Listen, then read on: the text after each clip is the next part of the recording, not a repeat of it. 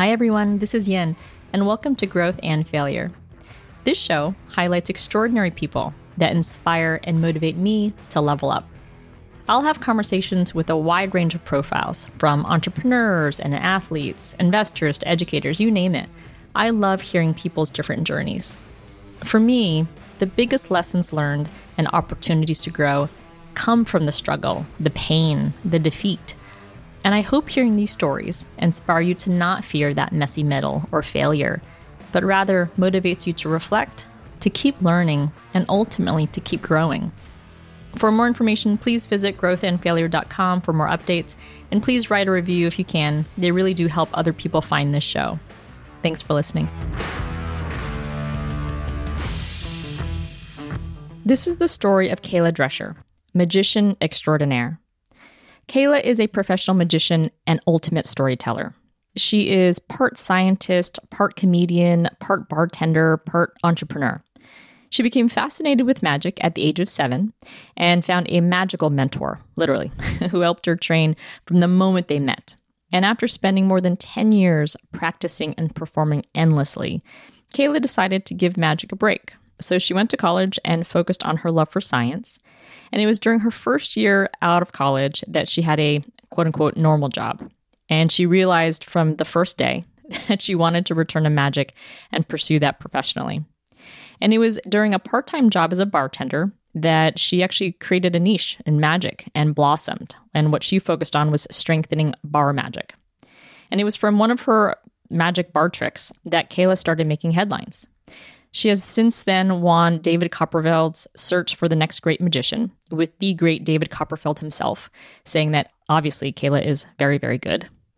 When she isn't touring with Champions of Magic and performing at LA's Magic Castle, she performs for clients like IBM and CBS and Make-A-Wish Foundation and so many more. Now, I love magic. I love the illusions, and ultimately, I love the storytelling. And the greatest magicians are those that are so masterful in their storytelling. And Kayla Drescher is just that. You'll hear how she focuses on infusing personal stories in her magic and how much that helps engage with her audience members. Please enjoy this magical story of Kayla Drescher. Hi, Kayla. Welcome to the show. Hi, I'm so happy. Thank you for having me. Thank you for joining me. I have a very good feeling this episode will be magical. See what I did there? So our listeners would have heard the intro to this episode, and they would know that you became a professional magician. My son turned 7 this week, and I know that's around the time you were introduced to magic. And so could we begin with where you grew up and your first introduction to magic? So I grew up in the middle of Connecticut in just a very small middle class town. And nothing very exciting ever happened there. We had a gazebo, and that was like the thing. In fact, I received a pin from the mayor a couple of years ago for doing some shows there, and the shape of the pin was the gazebo. So that was fun. That's not the story we're telling, but it's fun to talk about. So yeah, I was 7, and we don't remember how this happened, honestly. I know that we were driving down to visit my cousin, and we stopped in this magic shop in Milford, Connecticut. I think it was called like Balloons and Magic. And we walked in, and the guy behind the counter, as they do in magic shops, was demoing magic to sell. And he was demoing this cut and restored rope. So he would take a rope, cut it in half, put it back together. And at that age, I was already really obsessed with performing and making people laugh and making people be entertained. Like when I was in preschool, they asked everybody what you wanted to be when you grew up. And I said I wanted to be Maria from The Sound of Music, not a doctor or a lawyer. My parents were very happy. And I also was very sciencey. So I was really obsessed with like experiments and playing with stuff. And I was always out in the backyard digging in the dirt and going, what can I find? And very logical, very experimenty. So magic really fit the performing side and the understanding how the world works side. And so it just clicked in my brain really, really well. And from there, I took lessons with the guy at the magic shop. We found a group of young magicians in Stamford, Connecticut, which is where I met my mentor, who was in his 70s when I was 7. And he just sort of took me under his wing really quickly and gave me lots of opportunity. But that was the beginning. And here we are now. So can we talk about this magical mentor? How did that relationship and bond start? So magic is a very much a mentorship art. So because it's all secret based and it's really hard to describe magic and to teach magic to people who aren't so immersed in it because there's so much. You have to understand everything. So having mentors is really valuable in order to be a good magician. And so I walked into this club with young magicians, and the guy who was running it, his name was Bill Andrews. He just immediately came over to me. And I'm not sure if it was because I was interesting or it was because I was a girl and the only girl that probably walked through those doors in many years. But he just really took to me and I really took to him. My parents really loved him. He was just this really knowledgeable magician who never did it professionally, but was just really, really good. And started teaching me, was going to the club meetings all the time, and then was developing my own stuff in a sense, like just my own personality on stage and learning magic. And he really just offered to teach me lessons. He came to our house. We went to his house. He had a little stage in his basement. That was amazing. You could actually hold shows there. And so we would go and I would practice, and it was just amazing. And I was really thankful to have him for most of my, I think he passed away when I was 19. So it was really amazing to have him to introduce me to the world of magic well before I was maybe ready, or I would have never known about conventions and books and other magicians. And so, yeah, it was awesome. That's great. And so for about 10 years, I know that you practiced and performed and used him as a mentor. But then you went to college and you thought, okay, I'm kind of done with magic. How did that transpire? And then what did you study in college then? I get burnt out really easily with things if I don't take breaks. And I did not take a break from magic. It was a thing I did from 7 to 18 nonstop. I was at magic camp in the summer. I was performing all year round to pay for things I wanted, the movies with friends and stuff, and doing kids' birthday parties. I was doing like 200 kids' birthday parties a year. It was outrageous. I wasn't charging a lot, but it was just like a constant thing where at least I had some money in the bank, and it was amazing. And then I just got burnt out and was like, I don't know what I want to do. I thought I wanted to teach. I thought I wanted to teach music education, and then I didn't even know. So I just went to college and I put magic aside for what was basically 3.5 years. I started doing it more in my senior year of college, but I took a real big break from it and I studied environmental science. And I thought that's kind of what I wanted to do. And a big passion of mine is green energy and how the world works, again, bringing that back into the game. So that's what I studied in college. And right out of college, I got a job in the science field. I worked part-time at the Museum of Science in Boston in the animal center. So like taking care of the animals, which was really cool. My best friend was a meerkat. It was awesome. I loved it. And so it was really great. But after having a desk job and being in that position, it just was very, very clear to me that I needed to be on a stage. So how long were you at that job for? I worked at the Museum of Science on the weekends, but my full-time job, Monday to Friday, was this desk job in a science company. And it was the first day I was working there that I left and called my parents and said, I'm going to quit and I want to do magic. And my dad's answer, which was really smart, was, that's great, but how are you going to pay for healthcare? And he had a good point. I didn't think about it. I was 22. So I stayed at that job for 3 months. And during that time, I got a job as a bartender at a hotel and started working and doing magic at the bar. And I was able to quit the desk job to then focus on the bar magic job for 2 years. And that's really where I honed a lot of skill. So yeah, I wasn't there for very long. Bartender magic. I love that. Most people know me for my bar work. Can you give me an example? I'm thinking of Tom Cruise in Cocktails doing more bar tricks, but is it making things disappear, or what was the magical component to bartending? I used to do some flare juggling, which was fun, but then I dropped a bottle and my manager was like, no, never again. So I was cut off, but it was fun for a minute.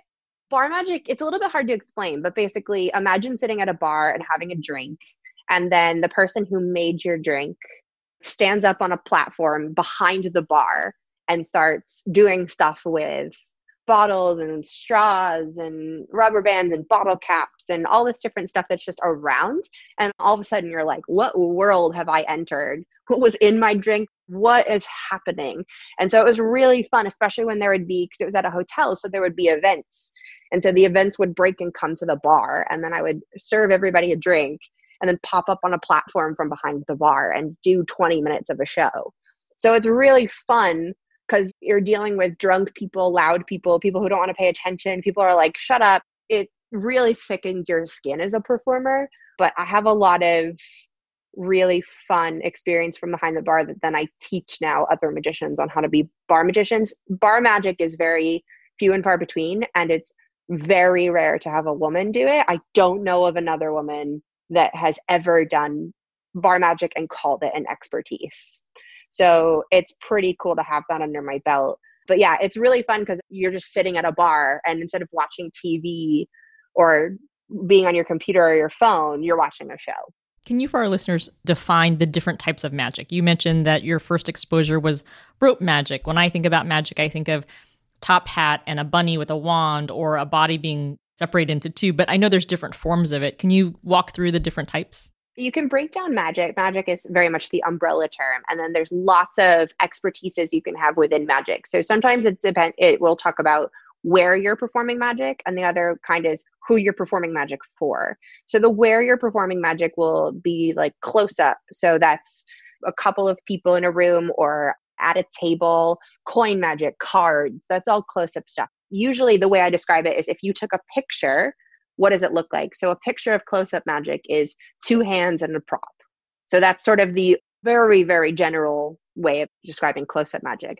Then there's parlor. It was coined in terms of magicians would come into your living room or your parlor and do magic. And that picture is usually from waist to head with some props, maybe a couple of audience volunteers to your side. And then you'll have stage magic. So that's usually the illusions, the cutting people in half, the making things disappear, all of that. So you have the illusions of magic. There's also mentalism, mind reading. There's so much. I'm even like, what else is there? But there's just so much you can do depending on what your expertise is. There's also creators, inventors of magic. So people who are really good at coming up with how the magic works. That's not something I'm good at. I'm much better at the performance side. So there's the inventors. And then you also have who are you performing for? So there's bar magic, corporate magic, colleges, cruise ships, strolling magic. So walking around at an event and doing magic for smaller groups of people. There's trade show magic, where you create a show for a corporate client and you sell their product during a trade show. Instead of just a presentation, you're doing it via magic. Gosh, there's so many more, but that's the general idea. What kind of magic do you focus on, and how did that evolve?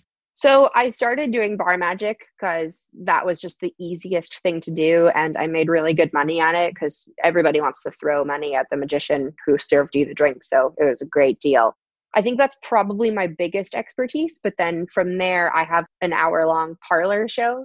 I used to perform at colleges and corporate events. And that was really great because the parlor show is really universal. I don't do kids magic. I don't enjoy it, but my show's family friendly. So that's nice. So like if kids are in the audience, it's totally fine. I have stuff I can do for them, but I don't like doing kids parties. It's the worst for me anyway. My friends who do it are geniuses, but it's not for me. And then now I tour, and I've been touring for almost 3 years now. And that's really cool because I'm doing close-up magic in a 2,000 to 5,000 seat theater with, which sounds stupid. I'm in the audience and stuff, but I'm on a camera and a projector. So it's a really interesting element to the show because I had to learn how to do what I do, which is relate to the audience really well. That's sort of something I think I'm good at, or I strive to be good at that. And then do that through a camera and a lens and a screen. And so it's really tough, but that's sort of what I do, is do close-up magic for big theaters now. Can you talk about this tour group? It's called Champions of Magic, but can you share what that really is and more about that? So Champions of Magic, it's a show. It started in the UK as a monthly show, just by this guy who decided he wanted to start a show. And then it slowly became a tiny tour in the UK. So all the performers were from England, all the crew was from England, the producers from England. And then they decided to do a US tour. And on the US tour, I got picked up right at the end of it. And that was almost 3 years ago now.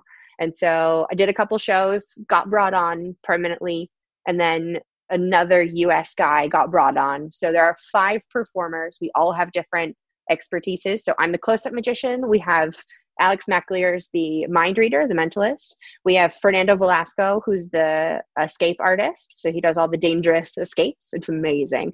And then Young and Strange are the illusion team. So they do all the big stuff. So you have like a wide range of things. We also have an aerialist. And so she does the silks. It's amazing. And then our crew is top-notch people. And it's just this team of about 14 of us. And we travel the world together. So we've toured the US, we've toured Canada, we've toured the UK of England and Scotland. It's just crazy. So I'm gone for about 30 weeks out of the year pre-pandemic. We're just all over the place. Sometimes we live on a bus. And for the most part, we all really like each other. So that's helpful. So I remember before this interview, I was doing some prep work, and so much of your magic is online. And there was one amazing story or video with you performing for Penn and Teller, where you bring Teller on and you had this really cool magic trick with him. And it was a lot of storytelling, and it was no words, but a lot of emotions and actions that showed a love story. And you had mentioned early on when you were younger and learning about magic, you love to perform. How much of performance do you embed in magic, or is that magic by itself? But I'd love to hear your thoughts on storytelling in magic. Usually a lot of magicians are very content to rely on the props being really amazing and not focus on the performance itself. So magic is really easy to be lazy and still be good. So I moved out to Los Angeles about 5 years ago. And when I did that, because LA is so entertainment based and people here are so good, I realized that I was really good for Connecticut, but not good for anywhere else. So I had to really up that game. And through that, I was still doing magic, but I left studying magic and studied comedy and improv and all this different stuff, which then that was able to be brought in to magic. So writing a sketch is a lot like writing a piece of magic, where you have a beginning, middle, and end, and you've got to up the ante and you've got to raise the stakes and make it interesting while still doing a magic trick. And I tried to learn how to be entertaining without a prop. I remember I was taking an improv class and doing space work, so pretending there was an object in my hand, which for a lot of people is hard. But for me, because I always work with props, it was really easy. I would be relying on my space work to be funny. And the teacher went, all right, we're going to do this scene again. Kayla, you can't pick up anything. I was like, oh no, I don't know how to be funny or interesting without something in my hands. And he really pushed me to understand, okay, so how do I be entertaining without relying on a thing? And that is something a lot of magicians don't do. And it's so valuable. So from there, I really learned, okay, we can bring in a lot of other elements to magic. And eventually the heart routine was born. I also have these amazing, I call them mentors. I don't know if they would define themselves as that. They're kind of like my magic parents. I met them like 8 years ago now. And they're so good. And I eventually just went to them and said, I want to do things that you do. How? They were so amazing and they still help me. And I've learned so much from them about being unique and interesting and bringing in elements of my life into magic. And then that's sort of really what helped me become different and interesting, which is defining my personality on stage, defining like, why would I even show you this trick? I don't want to just fool you. That's stupid. I don't think magic is a game. It should be entertaining. So magic is very much the special effect to the story you want to tell. So if I want to share with you a piece of information about myself, I'll go, okay, this is a really fun story to tell, or this is a really fun, silly thing about me that would be really fun for the audience to know. What magic can I put with that? And then boom, we put it with it. And I think that makes a much more entertaining piece of magic than anything else. So that heart routine I did on Fool Us was literally born out of having a bad relationship. And I just, all of a sudden I was like, oh, this is a good story, but I'm going to say no words. Here we go. And boom, it was born. Oh, it was awesome. I loved it. So Thanks. We talked about the storytelling aspect, but when I think about magic, a lot of it is also science-based. How much do you include of your kind of scientific mindset with the environmental science component? But if you can talk more about the science link to magic also. On a very foundational way. I used to do a lot of routines that involve talking about science. I have one rubber band routine where I go on a fractals rant. So I just talk about how fractal, I'm just like, this is done via fractals. And you insert an equation into a Turing machine, it repeats over and over, but you have a coalition of friction. And I just like talk and people go, oh, wait, hold on, time out. She has words. She has words to say. Oh, no. Yeah, like what is she saying? But then it's fun because then I recognize, oh, what I'm saying is stupid. Let me actually explain this. And then it goes to something funny. And every once in a while, I get somebody in the audience that is like, yeah, fractals. So that's really fun. And so I bring that in just in terms of like, these are things I like talking about, so I can talk about them a little bit. But behind the scenes, I have a couple of magic notebooks just writing down ideas. And a lot of the ideas are designed with like, I've just got equations and drawings, and it looks like a science lab notebook.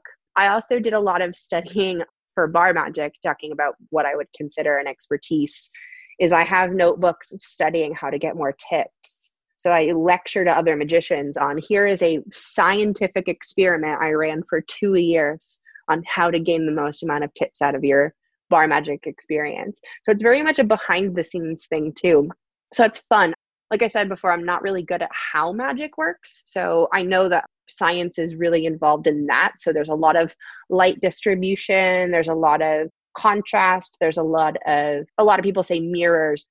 Mirrors aren't very common in terms of the magic method. They used to be, but there's way better technology now. But there's a lot of weight distribution in terms of making things levitate, and a lot of the method behind making something levitate will make an object look like it's on a string, and you don't want that. So how do I make sure we can disprove there's no string here? Because everybody goes string, magnets. Okay, how do we get rid of all of that? So you're working a lot of that. There's also a ton of psychology, and that is not something I studied, but through magic, you have to understand how people think. When I think about science, I think about reality. So what do I feel, or what do I think is reality? So whether it's what I should feel or what I should see, do you script out and say, okay, this is what people think, and let's try to disprove that or make that fake? Or how do you script a new magic bit? Well, magic and science have a symbiotic relationship that also works against each other. So from the audience's perspective, magic defies science. So we understand gravity, and then something floats. So that's not possible in our logical world.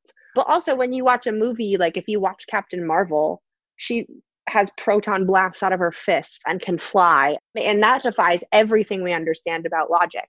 So that's really valuable. It's like, okay, magic from the audience's perspective, if we go, what is normal? What is logical? And how do we make that not real? How do we make everybody suspend their disbelief and go, oh my goodness, this is happening? And that's very much from the creator side of stuff. When I come up with something new, there's kind of two ways you can do it. In a sense, it's either top down or bottom up. And you could either start with the trick and put the script and entertainment to it, or you could start with the script and entertainment and find a trick that works. So for the heart routine on Fool Us, just because we've referenced it, but it's also up on YouTube, it's really easy to watch, is that started with the idea. And I heard a piece of music and it just clicked. It was like, oh, this will be perfect. And that trick, doing a tore and restore paper, but having it happen in the audience's hand at the same time, has not been done before. Or at least I've asked a lot of people, it has not been done before. So I had to come up with that. So I used what would have been a normal method for tearing a piece of paper and restoring it. However, doing it in their hand became the difficult part. And what was great is that the story itself, because I had already understood the story, I just went, oh, that's how this is done. So it was really easy to go, okay, I have all of the elements that I want to share. Then here's the trick to put with it. Other times you might go, okay, I really love this trick. How do I make this entertaining? And that sometimes is difficult. I have a card trick that I love doing. And I was like, how do I make this interesting? And it's just a lot of working through what's the point, answering the question, why is this happening? Why am I showing this to you? Why can magic happen right now? Why can I do this skill? So you can either do one or the other. I love that. And I love how much storytelling and emotion that you embed in your magic. So you won David Copperfield's Search for the Next Great Magician. What was that experience like? I mean, I don't even know. It's so amazing. I was working as this bar magician for about a year, and I had developed this trick with a bottle cap or with bottle caps. I had taken them, I just sort of noticed bottle caps have a really interesting property to them that helps magic because of the ridges on the outside. I was like, oh, wow, this is really easy to do magic with. And I took bottle caps home, and I don't think I slept for about 40 hours. I was just up all night. And all of a sudden I was like, oh, the sun's up. Great. Breakfast. Back to this trick. And it's not revolutionary or anything. It's not super different from other magic that's happened, but there's some elements to it that make it very, very different. And I just spent all this time doing it, and I started performing it at the bar, and it was going great. And a friend of mine, another magician, was like, I'm going to submit to this contest. You should do it. So I did. And all of a sudden I get a call saying, okay, you're going to come on. And the contest was submit an original magic trick. So it had to be something you came up with. And I guess they liked it enough to bring me on. So I was on the Today Show with David Copperfield, and Copperfield was the judge. And there were 3 of us, and everyone was amazing. And we just performed this trick that we had come up with. I won the contest. So the title was Next Great Magician, which I was not deserving of that at all, but it was amazing. And then I brought a friend. We flew out to Vegas. We saw a Copperfield show. We toured his magic museum, which is about 4 hours of just sifting through magic history. I held a prop that I didn't even know was possible. I like cried a little. I was like, this is amazing. It was the secret of the original version of a levitation trick. And I was just like, oh my God, it was great. And that was really a good catalyst for me to go, oh, okay, I'm actually not bad at magic. I could do this. Here we go. And it just made me work even harder after that.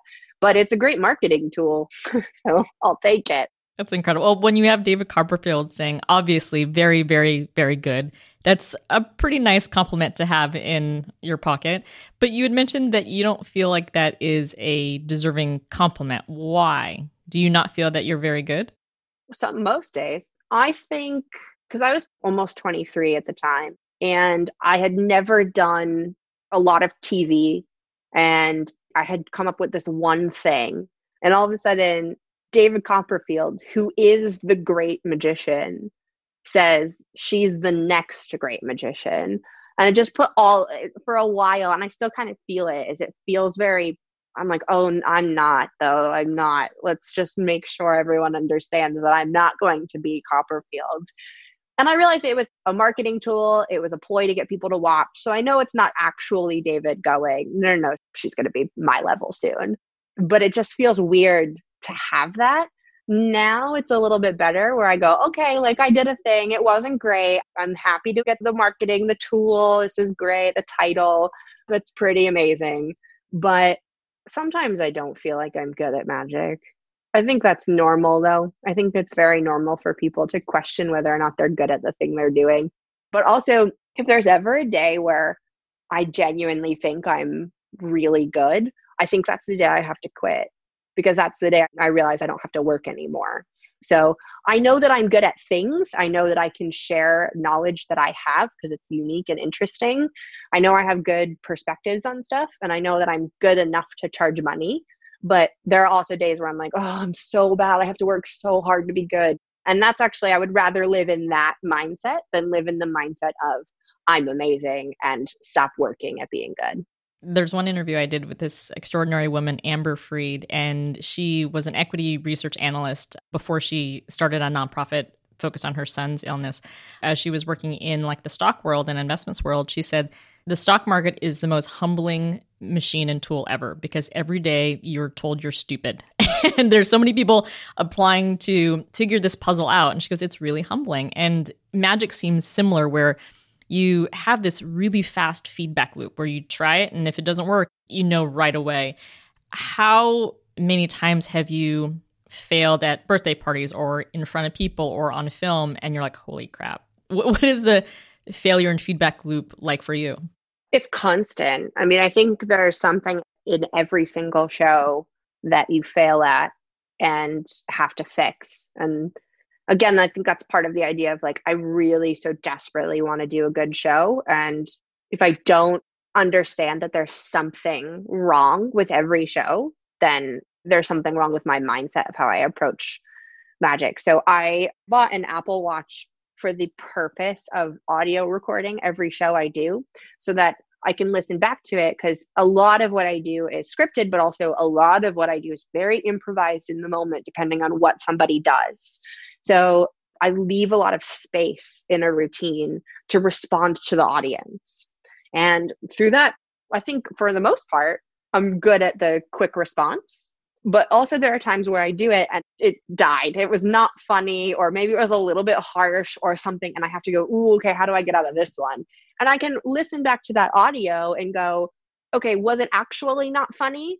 Okay, yes, it was. What did I say? And how do I learn from this? And in magic, we have a term we call the pros. And the pros are the guys and women, but I say guys a lot, are the people that are willing to admit that they did a really good show, but this one thing messed up, or this one really hard thing happened, and how do I fix it? Or a prop failed, or whatever it is.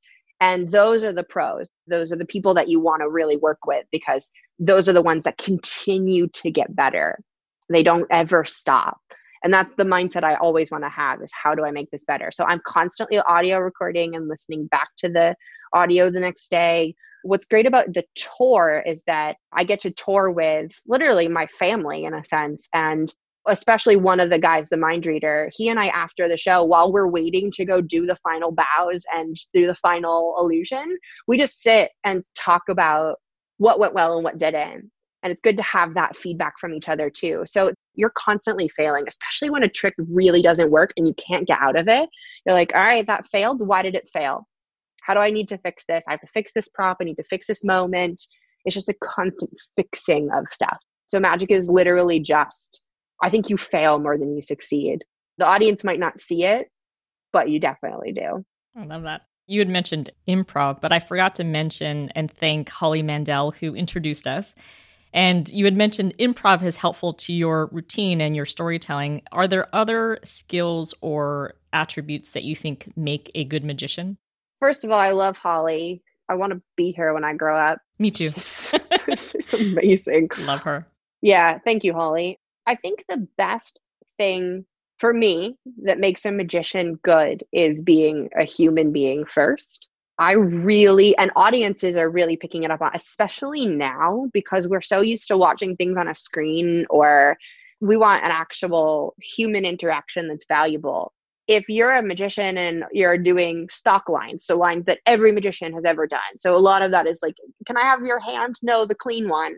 If you're not bringing in your personality and who you are, and you're not grounded, and that's really what improv helped me do, is ground myself in this moment and listen to the audience, be present, be a human being having a conversation. I think that's what makes a good magician. I hate watching magic that is just, it's like you're performing for a wall. You don't care about your audience at all. And that's so many magicians. But when there's a magician that actually cares and listens and wants to do a good show for this audience, not any audience, this audience, and they want to share who they are as a person, that's what makes good magic. And I think a lot of audiences are starting to really catch on to that. A lot of audiences are still entertained by the props. That's great. But a lot of audiences, especially colleges, are really starting to click in. College students are going, this is boring. It's easy for them to just tune out. But if you click into them, if you relate to them, if you're interesting, then they're like, yeah, this is great. So that's what I think makes a good magician, is someone who understands how to be a human being first. Love that. Do you have a goal for your magical career? Do you think about career growth? I think you have to. I'm not really a good planner. I don't have a 5-year plan. Like, I don't even know what I'm doing the rest of the day. I'm really good at just sort of going, what do I want to do right now? And then do that thing. And if I don't want to do this other thing I'm supposed to do, I'm not going to do that. I have to live in the moment of going, what is going to entertain me at this moment? And I do have a really specific goal, which is I want a show in one place. So eventually family would be really lovely to have one day. And a home base where I'm traveling now the majority of the year. I'd rather have it be the opposite in like another 5 years or so. And I want to have a show in one place where people can come to me and I can control the environment, but then I can perform a couple nights a week and it'd be fun. So I think that's the eventual goal, is to have a show in one place. So that would be the ultimate. Awesome. You had mentioned Bill, you had mentioned your magic parents. Are there more mentors or sponsors along the way that has helped you learn and hone in your craft? Yeah, I think the magic community overall is very supportive of each other. I'm really lucky to have amazing women in the community because, like you said, there aren't a lot. We estimate there's like 7% of magicians are women, but about 3% of them are professionals. So it's a small number, and I'm really lucky to have women that have come before me and paved the way and now help when I'm at most discouraged about being a gender minority in magic, for them to go, no, okay, keep going. This is what you need to do. So I'm really thankful for that. In LA, we have the Magic Castle. So there's just an inherent group of magicians that are willing to give you feedback and watch your act and listen. And I've met some really, really great magicians that have helped hone things, or even if they just give you one tweak of the act, you're like, oh, that made it so much better. I failed at that until that person came in. I failed at being able to give a solution to this moment until that person came in and gave me this one thing to make this work. And that's very common in magic, is it could just be literally you change one word and it's a totally different game. Or you change one, you put it in your left hand instead of your right, and it's a totally different routine. So yeah, I think there are just tons of people that have watched what I do and given feedback. Holly being one of those people, to having directors and people outside of magic to help. So it's just a really great community overall of people just willing to, everybody wants to make magic better. I love that. It reminds me of Scott Adams, who's the author for the Dilbert cartoon. And one interview, he said that he only has 4 or 5 panels to make an impact and a storyline. And he says every word is so impactful. So do you say fly or do you say soar? And he made me think every word really matters. And that's interesting that it's similar in magic too. One of the questions I ask everyone is, who or what inspires you? I'm really obsessed with Celine Dion. And it's such an out of left field answer, but it's true. She's a background on my phone. I have a picture of her in our living room. It's an obsession. However, I have good reason to be obsessed with her because she's perfect. But also, so I think a couple elements of Celine really inspire me is that, one, I love how she's managed her career. She used to, and I sort of had the same trajectory of when she was a kid. She had such a meteoric rise that she had a terrible ego that got chipped down to the point where now she's egoless. She knows she's good. She demands what she needs in order to do a good show, but she also knows I should never think I'm better than anybody else. And I sort of had that too as a kid. I had a meteoric rise, did a lot of amazing things and thought I was the best, and then realized that's not accurate at all and got knocked down a lot. And so now I'm very thankful for that, because I didn't have that as an adult. It didn't ruin my reputation as an adult performer. So now we're like, okay, great. So I can keep that in check if I ever feel like I'm getting a little too much of a big head. So I always remember Celine talking about that in an interview. Obviously, her work ethic is outrageous, so I'm really obsessed with that. But I've seen her show a good amount of times, and every show she does is so well thought out in terms of the lighting, the choreography, the way she holds the microphone, is that every tiny detail is important. And she's so present in every show. I saw her Vegas show right before it closed. And she does like a 15-minute stand-up comedy set. And was it funny? It wasn't at all. But it was awesome because she's endearing, she's interesting, and she's real. And you're like, okay, I want to be that. She's not apologizing for who she is. And she's nuts. And she's not apologizing for it ever. So I'm really obsessed with her. And also, she's perfect. That may be one of my favorite profile answers. Thanks. So I usually ask people, and I think I'm going to change this question because it's evolved just with the amount of interviews I've done. The question used to be, can you describe one of your most impactful or memorable failures? And a friend of mine, Naomi, who is a listener to the show, and thank you, Naomi, for listening. She said, when I listen to these profiles, their failure stories kind of, but they're really growth stories. And so I'm going to change my general question to be, can you name or can you share the story of one of your biggest growth moments, whether it's through failure or through struggle, but if you have one or two moments of growth that are really quite memorable for you?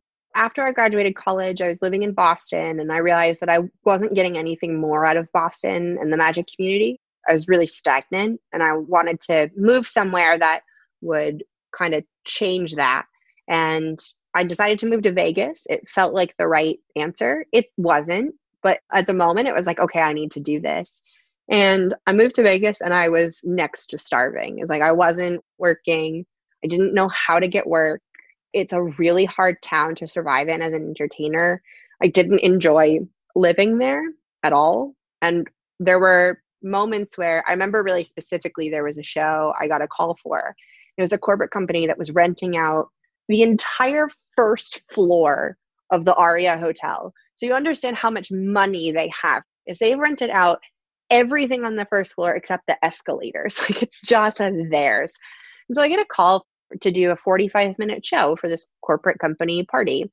And it's like, great. And at the time, I think my fee for that was like $1,500 for 45 minutes. So I said, great. My normal business tactic, get them to be your friend so that they get on your side and they're happy to pay you and they'll hire you again. This is awesome. So do all of that. I mentioned the fee. And the woman on the phone said, "Oh, that's pretty high. We've been calling a lot of magicians in Vegas, and we have a couple who are willing to do it for like $75 or $100, which is actually, it's shocking, but that's really common in magic is there's a lot of undercutting, especially in a city like Vegas where there's so many magicians that there's just a constant undercut. And people are willing to do magic for nothing because they have to, because that's how you make any money is that you just undercut, you get the job and you work more than anybody else. It's very frustrating and ruins the market. And I heard that. And for me, I just went, okay, no problem. Again, I'm failing in Vegas. I am not doing well. I was happy to have some savings to fall back on, but I'm not taking income. I just said, okay, fine. How's $350? And I dropped my price so much and she took it and I did the show and it was not fun.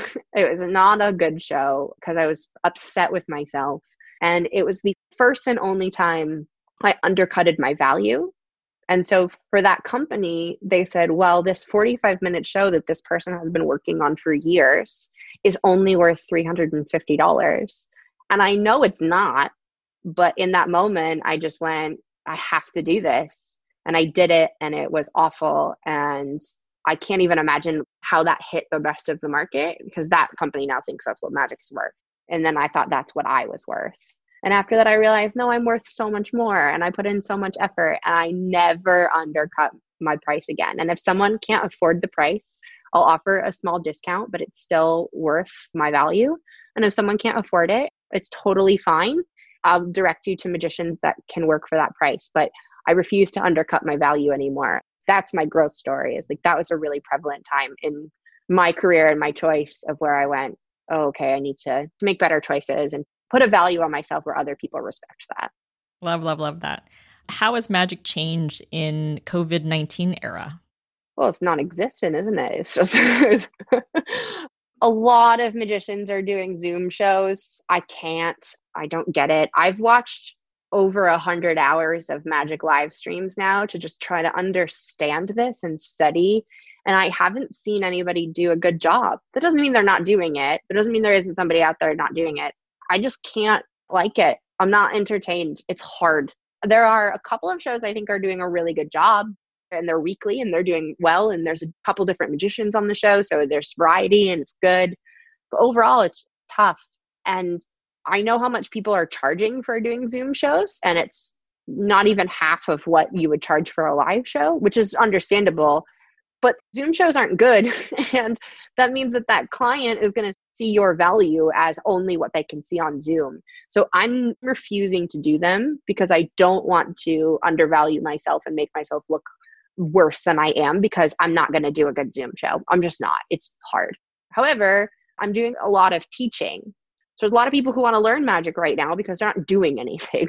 So There's a lot of people that I teach one-on-one lessons to. We've got a kids summer camp that's running. So they're like week-long summer camps for 8 to 10-year-olds. We've got adult classes. So there's a lot that I'm doing to try to keep magic going and income and do stuff. But right now it's really hard. And I can't even imagine when we start performing live again, nobody's going to want to pick a card. They're not going to want to touch a prop that other people touched. And that's something that I've already started thinking about how do I retool everything I do? Because it's so interactive that everything I do has to change for the foreseeable future. So it's tough because magic is like, we talk a lot about, oh, the best magic is when it happens in the audience's hands. And that's not going to happen, is it? So it's going to be very presentational for a while, which is the type of magic I don't enjoy, but it's going to have to happen for however long until people feel more comfortable. And eventually it'll go back to, I think, what magic is good at, which is the interaction. And that's just going to be a while from now. But for now, it's just understanding like, all right, what am I doing today? And how do I make today and this week work as a magician? But it's tough because you work so hard to have a career and then it all just comes crashing down.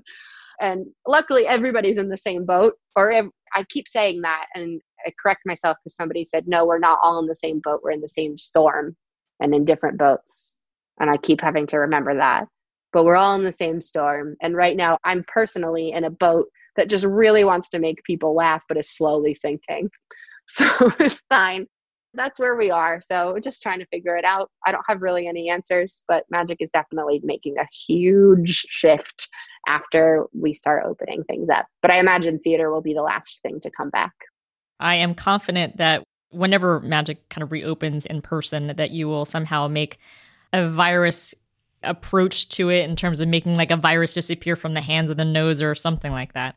Yeah, it'll be fun. I mean, there will be a lot of things to talk about and we can share through magic because everybody can relate to being in this pandemic, which is really, really valuable for entertainers because you can all go, all right, you all get this. I want to share my experience, which is really good. But yeah, it's going to be a bit and I look forward to getting back on stage. I miss it so much, but I'm just trying to do what is fun, getting hobbies. I haven't had a hobby in a while, so developing those, which is really great. And just being at home. I don't get to be home very often and with my family, and it's nice to be here. So yeah, make it work. That's awesome. Where can people find out more about Kayla Drescher? So my website is magicinheels.com, which is funny because I hate wearing heels. So yep, you can go to that website. That's about it. And all the social medias are Magic in Heels. You can find them there. Awesome. Well, thank you so much for joining me. Thank you for having me. This is great.